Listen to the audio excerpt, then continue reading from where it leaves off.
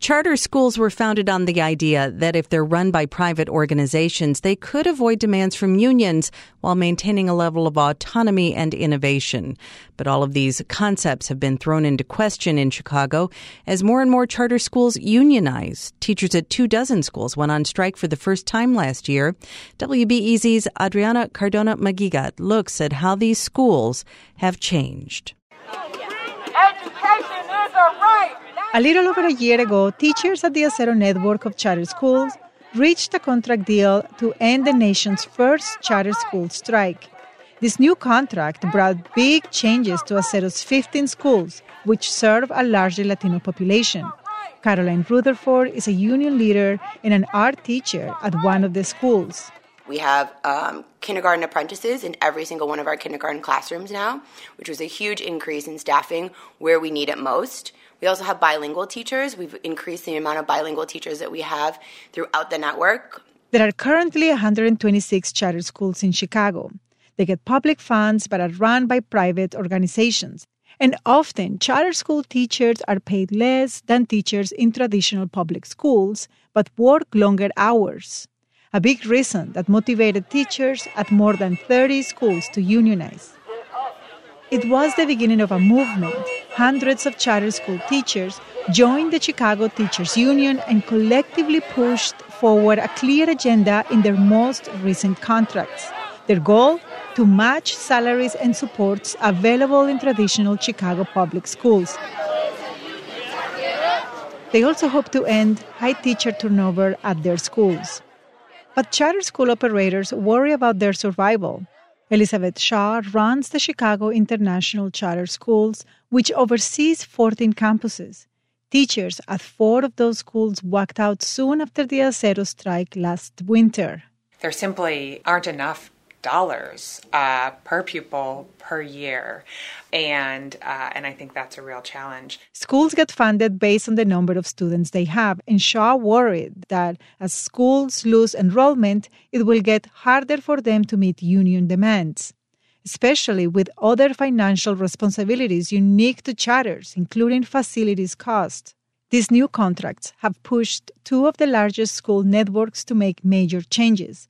Both Acero and CICS combined cut 20 administrative positions. 18 of them were at Acero, totaling more than $1 million in non-union salaries. This includes instructional coaches, deans of students, and administrators.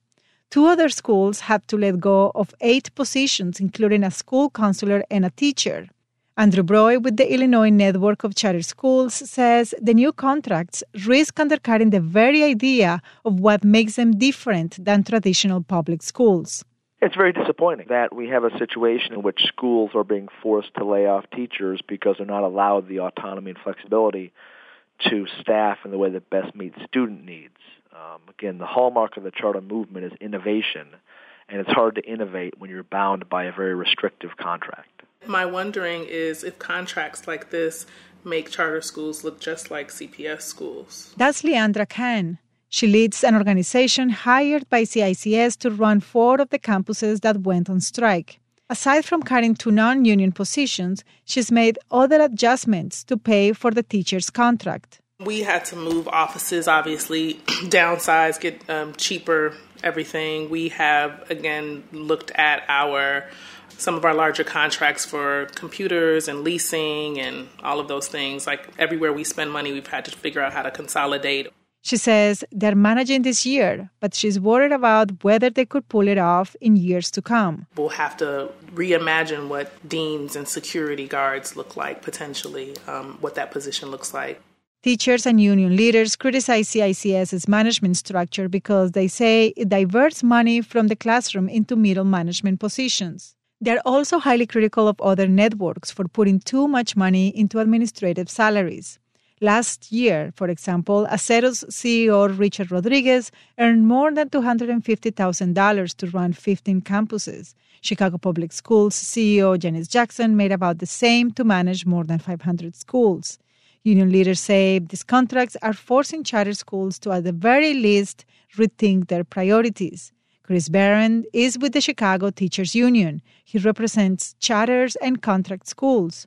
We know that the funding is there and that more of the funding needs to get to the classroom. And if their business model does not allow them to spend a comparable amount of money in the schools on staff salaries, on resources, and keeping class sizes small, then their business model is a bad one and it shouldn't exist. That begs the question. Could these charters stay afloat as they try to meet their contract obligations?